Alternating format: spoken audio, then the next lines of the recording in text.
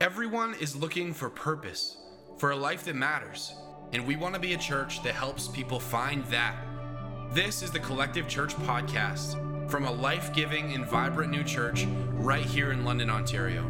Here's this past week's message from our pastor, Tyler Fromm.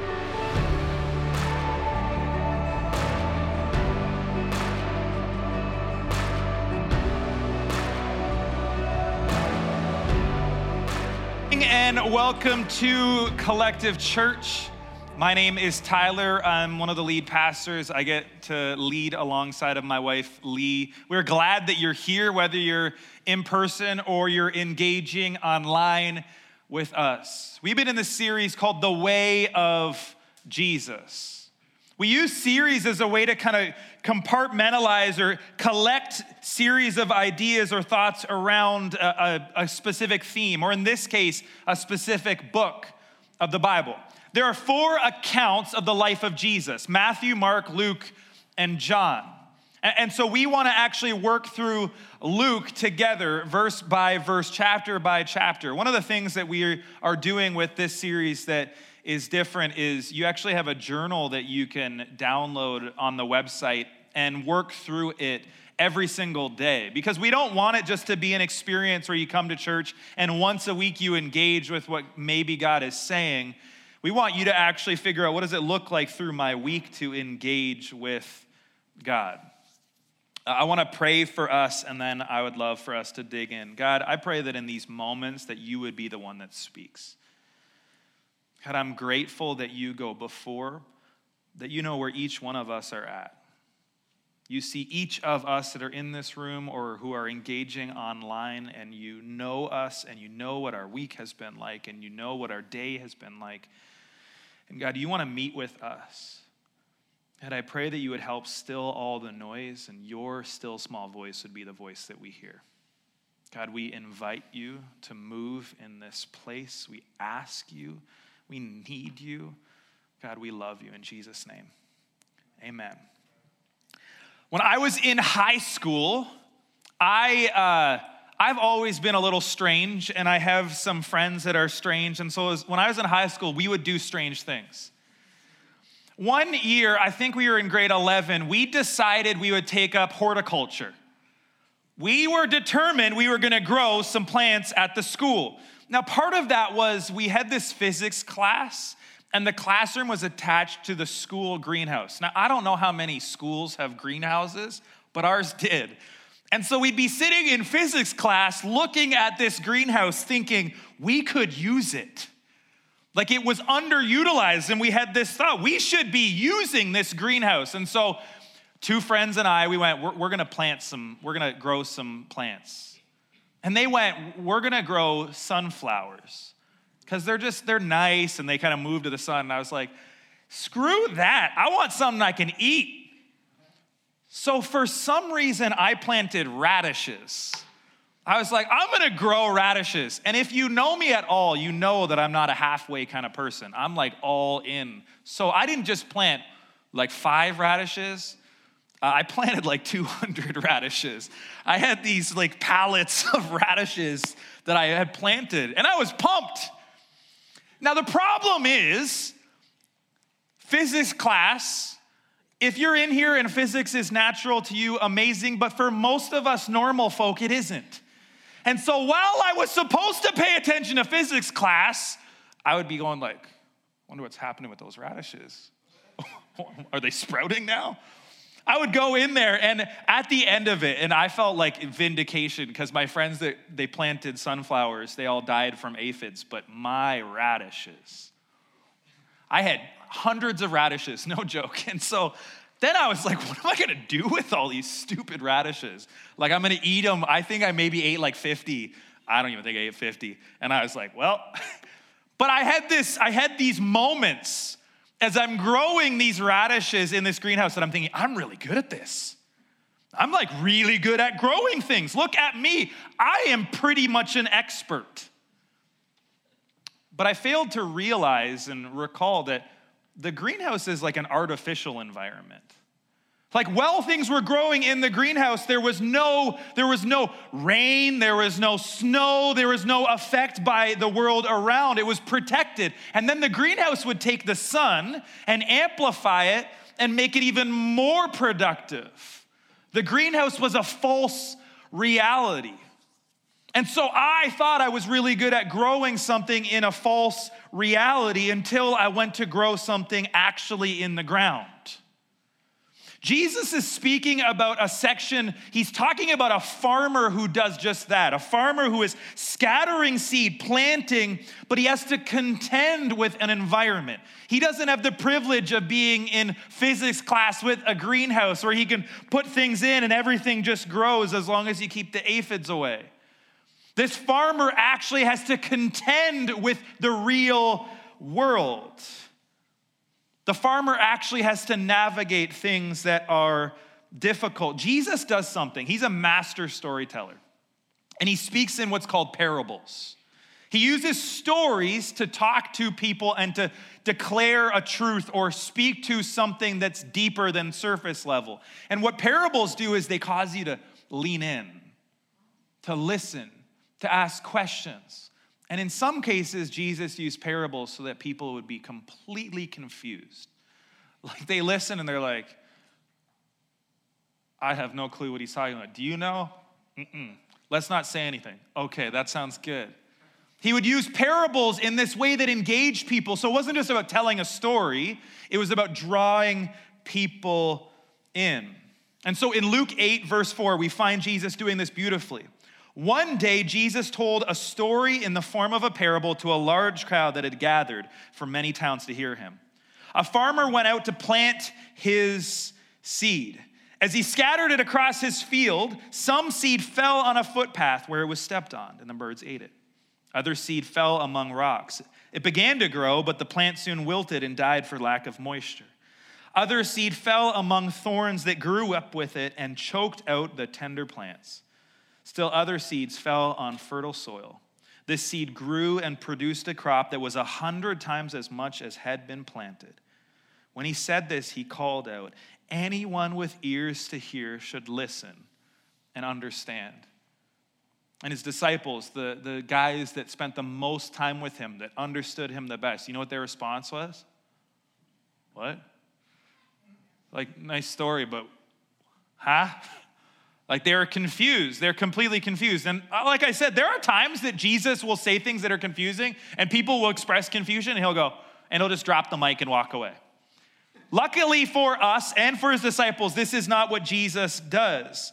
He lets us know precisely what he means. He's speaking to the disciples. He's speaking to us 2,000 years later. And he says in verse 11, this is the meaning of the parable. Now, anytime Jesus is about to describe the meaning of whatever he's saying, we should pay attention to it. This is the meaning of the parable. The seed is God's word. The seeds that fell on the footpath represent those who hear the message only to have the devil come and take it away from their hearts and prevent them from believing and being saved. The seeds on the rocky soil represent those who hear the message and receive it with joy. But since they don't have deep roots, they believe for a while, and then they fall away when they face temptation. The seeds that fell among the thorns represent those who hear the message, but all too quickly the message is crowded out by the cares and riches and pleasures of this life. And so they never grow into maturity.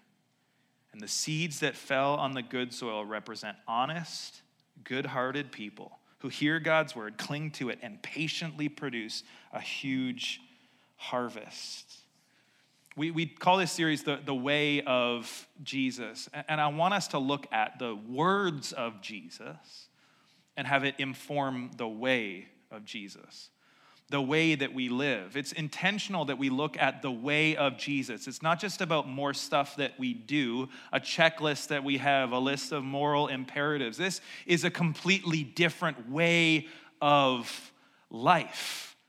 And so Jesus is using these words to inform us of a new way of living. I want to look at this passage from two different perspectives. The perspectives are us and them. Us and them. Not us versus them, but us and them. I want us to first look inward, to take some time to reflect on us, and then I want to move us outward, thinking about those that are around us. So Jesus is saying this is the meaning of the parable. The seed is God's word. So Jesus is telling the story about a farmer who is scattering seeds, but he's reminding us that the seed isn't just seed. It's not just about him doing something, a menial task, that the seed actually represents God's word that goes out, the message of Jesus that goes out to people. And this section takes on significance for us. What it represents and means for those of us who are Jesus followers is massive. The implications are significant. And Jesus is explaining to us that in this paradigm that there are 4 responses that we can have. 4 responses that we can have to the message of Jesus. And I picked 4 words that represent the response that we can have: theft, surface, immaturity, and producing. So I want to look at each of those: theft, surface, immaturity, and producing. So I want to start with theft. Theft can be one of the responses of this scattering of the message of Jesus. Verse 12 says, the seeds that fell on the footpath represent those who hear the message, only to have the devil come and take it away from their hearts and prevent them from believing and being saved. The seed that fell on the footpath. For the second summer in a row, Lee and I were determined to grow grass. It's like a classic dad move that I was really focused on. I'm going to grow this grass. I'm going to grow the grass in the backyard. But we have some things that fight against us. One is that we have 400-foot tall walnut trees. Now, look beautiful, great for shade, not so great when you're trying to get sun to the grass you're trying to grow. And then to add insult to injury, we learned this. Apparently, walnut trees make the soil super acidic and hard to grow anything. And we're like, great. And then Lee found out how much each one we could charge someone to take, someone would buy it for. And she's like, let's cut them all down. I'm like, okay, slow down. And so we had this section in our backyard that has been really difficult for us to grow grass. And so we tilled it nicely, we got it all ready, and then we went out there and we scattered the grass seed, and we were really excited, but we forgot a couple of things. We had factored the walnut trees in, so we got this special kind of seed that was hardier and better, but we forgot that we have a couple of things. We have 2 toddlers and a dog. Now, if you know anything about toddlers and dogs, if you say don't go to a certain place, first, the toddlers don't listen. Second, the dog generally doesn't understand English. And so we'd go out there, and what would inevitably happen? Our dog, before she goes to the bathroom, does sprints. She sprints back and forth, and on a dime. She's quite nimble. And so where's she doing sprints? Right on the spot I'm trying to grow grass. I'm like, you don't walk there. We come out, our kids covered in mud like they do. Where do you think they got the dirt from? The spot that we don't want them to be in, right? And you're so irritated because we understand that grass can't grow where people are walking all over it. You look at that and go, man, this makes complete sense to me. And so this farmer who scatters seed on his field, some lands on the footpath. Some lands on a place where people are walking around. But it's not just about a farmer who's not so good with his aim.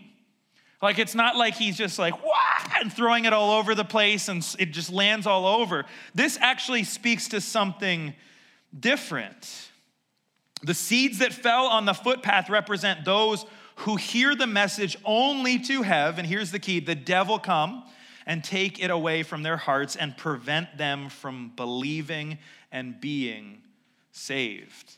This isn't just about careless scattering. This is about a thief that comes to steal. There are people that can hear about Jesus, but before it amounts to anything, can experience theft, In another account, in the Gospel of John, Jesus talks about this. He talks about the enemy that we have, the thief that we have. In John 10:10, he says, the thief comes only to steal and kill and destroy. That this can be a reality, that someone can hear about Jesus and the enemy, the thief can come and steal all of that away. And any of the work that's been done, he can completely destroy. Now, this is true in our own lives, even as Christians. Like there's places in our lives where Satan will rob us of things. He'll take things from us and we feel like, okay, this is taking root. And then there are areas in our life that it's like our life is like a footpath and the seeds are unable to actually take root. And it's not just a passive thing where you're like, well, that's unfortunate. It's also an active thing where we have an enemy who wants to steal and kill and destroy any sense of healthy growth in our lives. An enemy that does not want this message to go out. So one of the responses to the message of Jesus, the scattering of the message of Jesus, can be theft. The second is it can be surface. In verse 13, it says, the seeds on the rocky soil represent those who hear the message and receive it with joy. But since they don't have deep roots, they believe for a while, then they fall away when they face temptation. Have you ever noticed how easy it is to look at other people and tell their faith is surface level? It's easy. Get super judgmental. We're like, I can see that you have a real surface level faith, but me, deep. I'm a deep well. It's so easy for us to look at other people and not actually identify areas in our own life that you go, man, I'm pretty surface level here. Like I'm struggling with roots in this. Like I'm kind of leaning into this place of surface level. All of us have areas where it can be surface. For some people, that's just where it lives. We can hear the message of Jesus and it can be amazing and powerful and move us, but because it doesn't go deep, when we face temptation, we just bail and we give up. We experience, as Jesus followers, for those that are curious and those that are following, these moments of invitation. Do I want my way or his way? And that can be early and it can be small or it can be significant and massive and frequent. There are moments that we come face to face with the temptation. Do I want my way or his way? Do I want my way of living with him tacked on, or do I actually want his way of living in every area of my life? And for some of us, it's small things that they derail us early, and we face some sort of temptation to do what we want to do and find ourselves giving up. I don't know what it is for you. Maybe it's forgiveness. And the temptation to remain bitter and self-involved and angry at everyone is too strong. The idea that you would forgive your enemies. Don't you understand who my enemies are? And you face the temptation and you go, I'd rather hold on to my bitterness and hurt. I'd rather take care of this. I will be vengeance. Maybe it's lust. I want to do whatever I want to do and I don't care what anyone else says. And God says, I actually have plans and purposes for you and I actually designed you and I look at you and I have more for you. Go, yeah, but I want this and I want it now and I don't care. Faced with temptation. Maybe it's generosity. You're faced with the temptation of going, so listen, I know you say I'm supposed to be generous to the church or to people, but I don't want to do that. I kind of like my money. I want to keep it to myself. I want to buy stuff. I want to get things. Don't you understand? I have my own needs. I'm struggling myself. I can't be generous, and we're faced with that temptation. Maybe it's service, and you go, God's invitation is to not just make it about you, and you go, yeah. At some point, maybe I'll do that, but for right now, it's all about me. The temptation, do I want his way or my way? And for people that have limited roots in their faith, it's so easy to go, man, his way is costly. Like, it requires all of me. It stands in opposition to what's called cultural Christianity, where, why do you show up to church? Because that's what you do.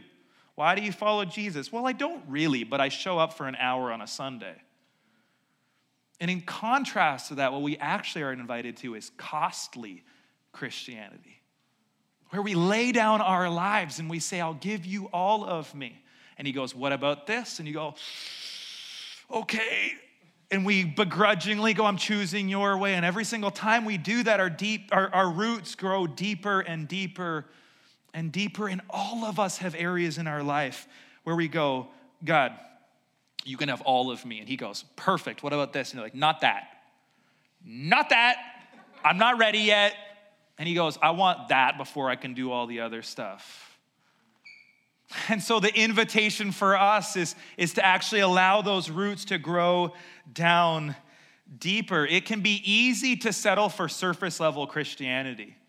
It can be easy to settle into that rhythm, but the reality is, and I hate to be the bearer of bad news, you will face challenges. I mean, COVID, 2 years, lots of challenges, right? In your faith, you will face challenges. And if your faith is surface level, when you face those challenges, you will not have the resilience to get through it. You will just go, you know what, this is too hard, and you give up. And that's a travesty. That is heartbreaking for us. Surface can be one of the responses. Theft, surface, immaturity. In verse 14, the seeds that fell among the thorns represent those who hear the message, but all too quickly the message is crowded out by the cares and riches and pleasures of this life. And so they never grow into maturity. The seed and the message is crowded out. That's a visual for me. Crowded out. There's no more room. There's no more margin. Completely crowded out of our lives. Why? By the cares, riches, and pleasures. There's another translation, and I think it's valuable for us as we're engaging with Scripture to look at different translations and to go, oh, that's a really interesting way of communicating, or that's different, that shows me something. One of the other translations that I read said that the message is choked by life's worries. Oh man, there are times that I find the message of Jesus choked by my worries, by my life's worries, all the things I'm thinking about. What about this? What about that? How's this gonna work out? What's gonna happen here? And I'm so worried. And what ends up happening is I just, all the joy and all of the good things that God is doing is completely choked out by life's worries. Speaks to the idea that all of us have so many internal voices and external voices, and they just get loud. And we're told that God's voice is like a whisper, still, small voice. This is in contrast to the screaming, all the people that are trying to yell for your attention, and God is just whispering, I'm here, come close, trust me. And all the other things, well, what about this? How's this gonna work out? You can't do that, don't you want? All these other things that become so loud, and those worries scream in our ears, and the message of Jesus gets crowded out. The Eugene Peterson, who wrote the message, says it like this, that these are the ones who hear, but then the seed is crowded out and nothing comes of it as they go about their lives, worrying about tomorrow, making money, and having fun. Just going, not even like, I'm just gonna do my own thing, worry about tomorrow, make money, have fun. I don't really wanna give my whole life to Jesus. I kinda wanna do my own thing. That's like going into a pool and thinking you're swimming because you have 1 foot. 1 foot's in the pool and you're like, man, I am immersed. This is so good. And you're like, if you dove in the pool, you'd experience a level of joy that you're not used to. And you're like, no, this is fine. This is what many of us are doing in Christianity. And we wonder why it lacks something, because we're dipping our toes in going, well, Jesus kind of sometimes. And the invitation is fully immersed to go, I want to give you all of me. I don't want to let all the other stuff crowd my life out. I want you, all of you, in all of me. God, I'm surrendering every area of my life. We've seen this in people that respond, that give their life to Jesus, and then they face challenges or they face life getting in the way, and it's so easy for them to go, yeah. To just give up and bail on faith, to let that seed and whatever growth is there to die, to leave it to die, and instead to try to do something else and live their own life. The challenge is that we've used the language of apprenticeship. It's not just about saying I'm a Christian. It's about us saying I want to be an apprentice to Jesus. I want to be with Jesus, become like Jesus, do what he did. I want to have my life shaped and transformed by him. It's not enough for me to use words. I want my life to indicate what I believe in. I want to give my life to him. And in this moment, it becomes difficult because they go, I want to do my own thing. And some of that's not how it works. All in. You're not a part-time apprentice to Jesus. You're a full-time apprentice to Jesus in every area of your life. It has been hard through COVID to watch what's happened for some people in their faith. It's been hard for Lee and I to watch people that we care about and find their faith exposed by all the things that happen around them and going, their faith was not as deep as we thought. And it can be so easy in our arrogance and pride as Christians to go, I would never do that, and look at them and compare ourselves. We just found ourselves heartbroken. Like there was no part of us that was like, oh, see, serves them right. If they just read their Bible more, then they'd be good. Like we looked at that and went, they missed it. And the part that we look at, the implication is there's generations after those people. And as they walk away from faith, there are kids and grandkids and future that don't actually get to experience the beautiful message, the redemptive message of Jesus.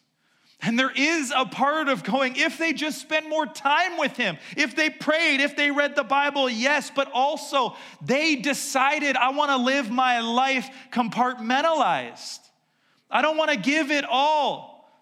I want to be my own master and sometimes do what Jesus asked me to do. That is not how this works. And all of us have areas of tension in our lives. All of us have places where you go, oh, I feel the struggle and the pull, and I kind of want to do this, but I know I shouldn't. That's a normal part. But we need to grow as Christians to continually increase our ability to go, but your will be done. That doesn't start and you just go, I'm just always going to do the right thing, but we need to strengthen ourselves and go, I need you to strengthen me, God. I need to follow you. Those three responses to the scattering of the seed, the message of Jesus: theft, surface, and immaturity. And the last one is producing. Verse 15, and the seeds that fell on the good soil represent honest, good-hearted people who hear God's word, cling to it, and patiently produce a huge harvest.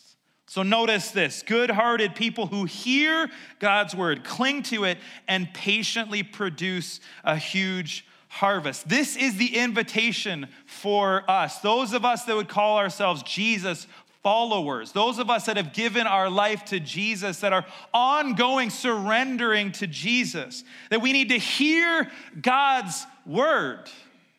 That's here on a Sunday morning online, but it's also as you're reading your Bible through the week. Like we need to actually engage with God's word. We need to hear God's word.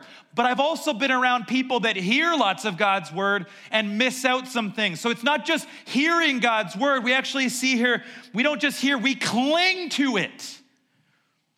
We don't just let it go in our ears and out and go, that was it. We cling to God's word.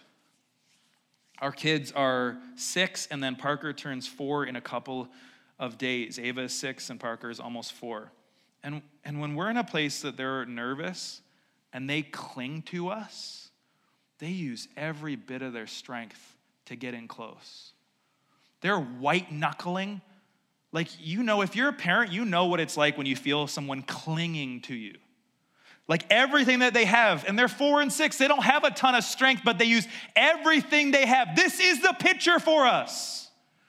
That we cling to God and we go, I have nothing left. I barely have any strength, but I'm clinging with everything I have to you and your truth and your way. I need you. I'm hearing what you're saying and I'm clinging to you. I might even be clinging with a pinky because that's all I have, but I'm clinging to you. And Jesus says, as we cling to God's word, something happens. Our lives patiently produce. Patiently produce. I hate that. I'm not so good with the patient. I'm like, I want my life to produce something quickly.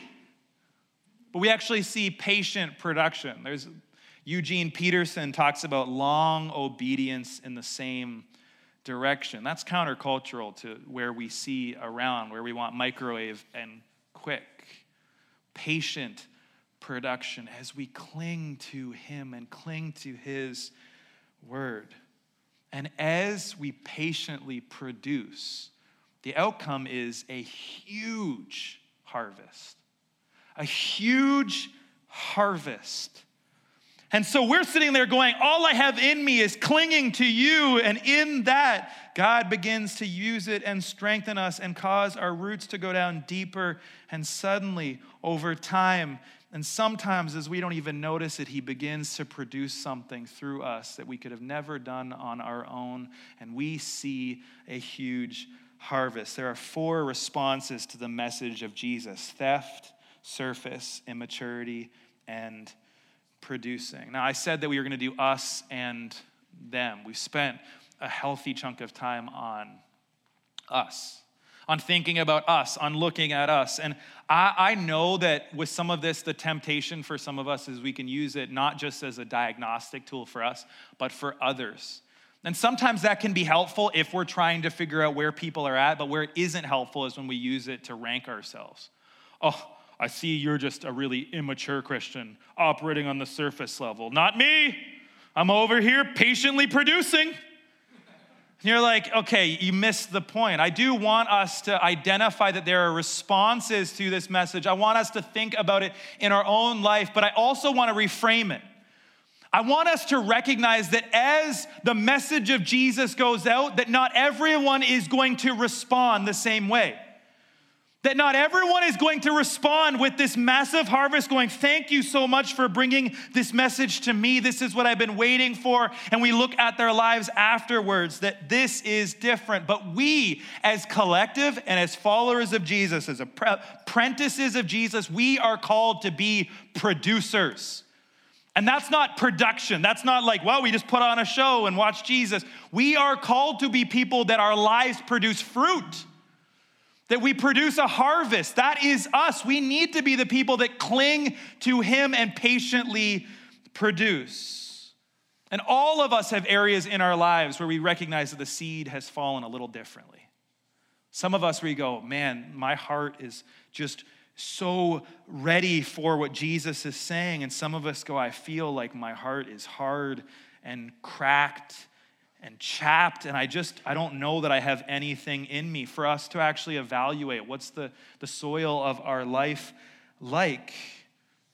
And then as Christians to go, okay, Holy Spirit, change me.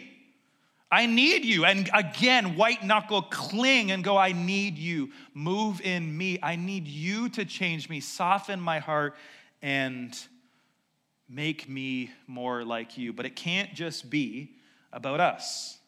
It's us and then them. We are called to be seed scatterers. See, what's interesting about this story is it's the parable of the sower, but it's actually a parable of the seed. And we hear about the farmer who scatters the seed, but he's nameless. I want to remind you, those of you that would call yourselves Jesus followers, that you represent the one who experienced the seed, the one who grew as the seed, and then you become the one who gets to scatter the seed. You get to be the one that actually gets to do something with the seed that you've been giving. And the problem is for those of us as Christians, sometimes what we do is we get the seed and we just marvel at it. Oh, look at that seed. Huh. And then maybe we do like the whole, we have like a room with lots of Christian stuff, and so we put it on the shelf, and we go, look how much seed I have. That's right. I'm the one. We marvel at the seed. We should look at the message of Jesus as the most precious thing that we have, but it is not precious because we hide it somewhere. See, when it comes to the seed, the power is not in its storage. The power is in its scattering. The significance of the seed is not how we store it nicely as Christians and go, look at us. The significance is when we are actually willing to grab a handful and begin to scatter it. See, all of us have the opportunity to tell people about Jesus and what he's done for us and look for moments where we can scatter that seed. And when we do that, we become like the farmer scattering the seed. But I want to remind us that there's a different response, that 4 different responses as we scatter seed, that there can be theft where the enemy takes the seed away before it can amount to anything. There can be surface level. There can be immaturity or producing. See, we're, as seed scatterers, some of our seed will be stolen. Some of it will fall and be stolen, and we'll wonder, I thought I put some there, and how come it's gone? Some of our seed that we scatter will not go deep. It'll just kind of linger on the surface, and we'll wonder, how come it didn't quite take?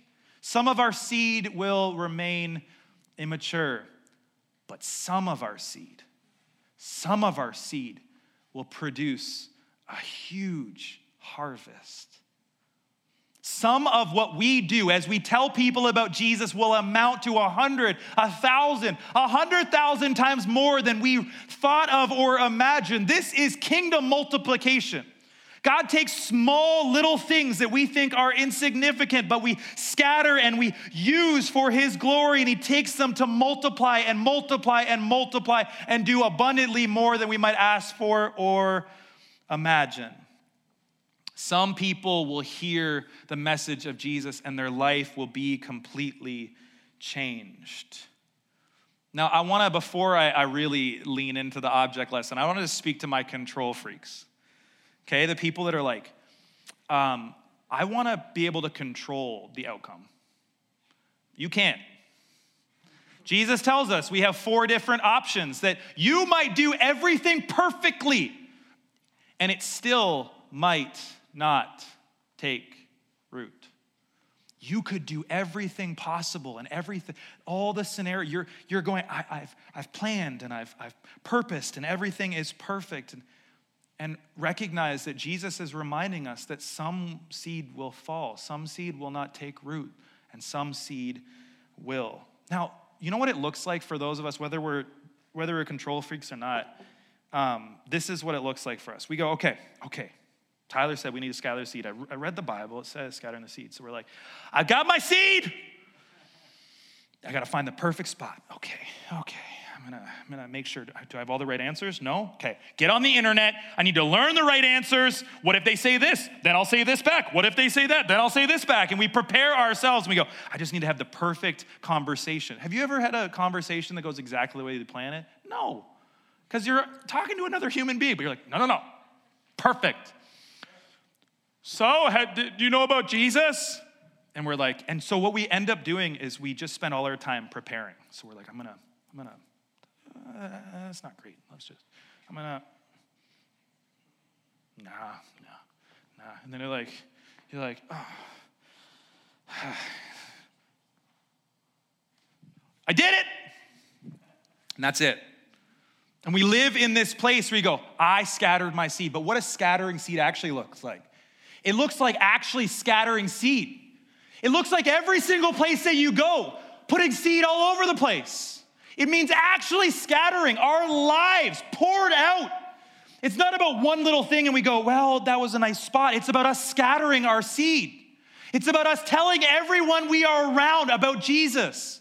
See, either Jesus has changed everything in our life or he hasn't. But if he has, we should go everywhere telling everyone about him. I am not suggesting that you go around and be obnoxious. If you don't follow Jesus, you are condemned to hell, you heathen. Do not use that method.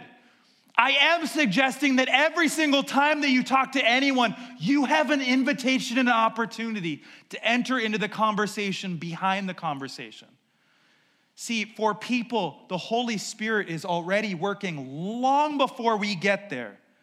And so we're looking at it going, oh, I'm so afraid. Chase your fears. I'm so afraid. And we scatter our seed. And what we don't understand is that the Holy Spirit has been cultivating it and fertilizing it and preparing it. And that ground is ready. Before we started Collective, we did a really good job doing this. And I think it's been hard, honestly, through COVID. Because when we first came, we would tell everyone about Collective. Like we'd be in coffee shops and we'd be talking to strangers and be like, so, how's it going? They're like, good. And this was always my move. So, you from London? And whatever the answer was, they'd go, so what about you? And I go, well, kind of. We actually lived in Calgary for a few years. We moved back. Really? How come? Well, we moved back to start a church. Now, sometimes the person would go like this. Oh. Now, I say sometimes, I would say 65% of the time. Sometimes they would go, really? Now, you'd get certain things where you're like, well, you don't really look like a church person. I go, thanks, I guess. But sometimes it would amount to something. Like we went to this place, and I was hoping he'd be here. But we went to Life of Leisure. And one of the guys that was working there, we started talking all about church and Jesus, and 2.5 years later, he's part of Collective and a significant part of this church because of that conversation where he scattered seed. Because of that time. But listen, if you think that you're going to scatter seed and every single thing is going to land and you're going to go, look at me, I'm so special, I have a green thumb, it's not like that.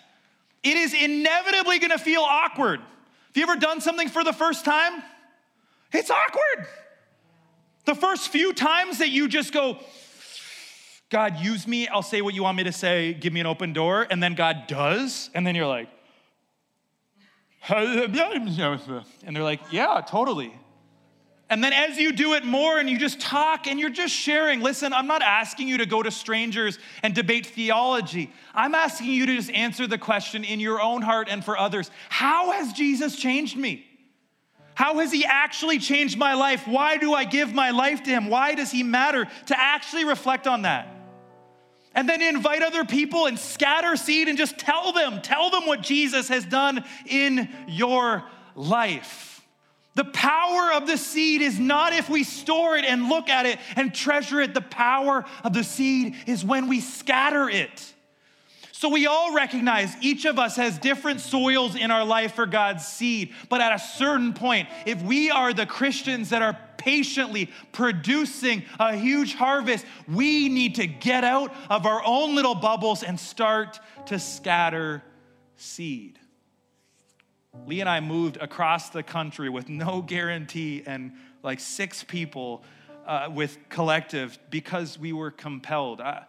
I've become more of a stats guy, but I was not a stats guy. And I was reading in London about how 30% of the population lives by themselves and 30% of the population doesn't know Jesus. It would just say, have no religious affiliation. The number is even higher of people that aren't Christians. And so you go, okay, so over 100,000 people live by themselves and over 100,000 people don't know the one who made them. And I was like, I hate that. Like I sat in my basement and cried over that stat because they represent people. Because I know people in London that don't yet know Jesus. How can we know that and not be so willing to scatter wherever and go, you know what, God, if it doesn't work and I am embarrassed, it doesn't matter because I'll do it for your sake. I'll do it for one. As Christians, we cannot be content living in our own little bubble where we go, I'll figure it out by myself, do my own thing. It's COVID. We have to be burdened for those that are around us that desperately need Jesus. God is not waiting to send someone perfect who has all the perfect answers and the right script. He's waiting for you to say yes, to bring your flaws, to bring your imperfections, and watch what he does. There are so many times when I look at my past and history that it was not the eloquent moments, it was not the times I was prepared that someone was experiencing something from Jesus. It was when my humanity was laid bare and he could work. It was not when I went, well, you know, in Romans, the theme is, it was none of that. It was people going, why does this hurt so much? What is the purpose for this? Why am I experiencing this? Why am I hurting? Why is it so painful? Is there more? I go, let me tell you what I've experienced in Jesus. This is what it looks like for us to be people that scatter the seed, to embrace the fear and embrace the risk together, to talk to each other and go, so I tried talking to the neighbor about Jesus, and like it got super awkward. I've had that experience. My neighbor found out I was a Christian and was like, oh. And then you know what I did? I was like, I'm gonna win you over. So like going, and I'm like, now we have a fairly good relationship. It's not gonna be perfect. It's going to be awkward. That's okay. Embrace the awkward together. So we can look at each other and go, man, you trying this? Yeah, it's really hard. Yeah, totally. But then when one happens, like we've experienced that. When one person comes to faith that we're going, this is worth all of it. It's worth all the inconvenience, all the discomfort, all the stresses. Like, I don't care about me. I don't care what I look like and how impressive I am to other people if my life is not poured out at his feet to what he asked me to do. And that scares the crap out of me, and it should. It should scare all of us, and yet we should be going, but nothing else matters. This is what it looks like. So if you're in the room and you go, I've never made the decision to follow Jesus, you're engaging online and you go, I've never actually done it. Let me scatter the seed for you and let you know. Jesus loves you more than you could ever imagine. And your imperfection creates distance between you and a perfect God. And so God saw that, and he sent his son who lived a perfect life, paid the price for you that you could never pay, to restore the relationship that was broken.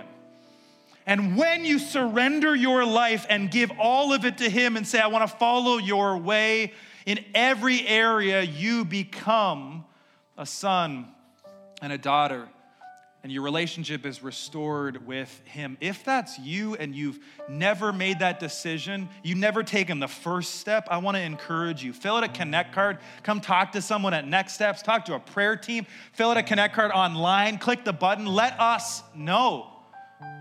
But for all the rest of us, whether we've been a Christian for a long period of time or this is new to us, get your seed and start scattering.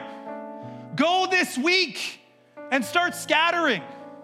Maybe all you have in you is, I'm gonna scatter like 3 seeds this week. And that's a good start. And then next week, a little bit more and a little bit more. Do not let your seed sit on the shelf. The power of the seed is not in its storage, it's in its scattering. That's why every single Sunday, I challenge and send and commission each of us to go and be the church. The significance is not just us together going, my precious seed. The significance is when we go and scatter for the sake of others. I want us to respond in worship. But if you're in here and you go, I need prayer. Like I am struggling. I need someone to pray over me. We'll have a prayer team at the back that would love to pray with you and for you.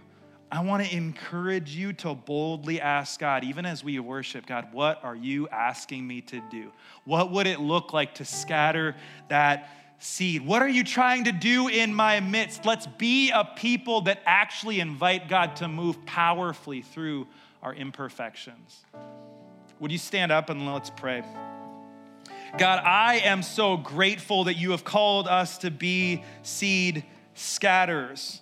God, forgive us, forgive me for the times that I've put my seed on the shelf and looked at it and valued it beyond the ability to actually produce life in others. God, forgive me for the places where my heart is hard and shallow. God, guard each of us from the places in our lives where the enemy tries to steal from us. For those of us that have immaturity in any area, God, we need you. Help us to be people that cling to you. God, and as we cling to you and your word, would you patiently produce something that is beyond what we could imagine? Jesus, you say in the story about 100 times, the harvest was 100 times. God, we pray for that we go and we scatter and we see people come to faith. And as a result of that, people come to faith and children coming to faith and families changed and destinies completely radically altered because of you, because of a bunch of ordinary people that were okay with risking scattering the seed. God, we need you. We want you. Help us to be your church. God, we exist to make it all about your being. We exist to make it all about people seeing your son, Jesus. Let that be us. Let us be a church that is known for that. We love you so much. We trust you in Jesus' name. Amen. If you'd like more information on Collective Church, find us on social media at This Is Collective Church or reach us on our website, collectivechurch.ca. Thank you for listening, and we hope to see you Sunday.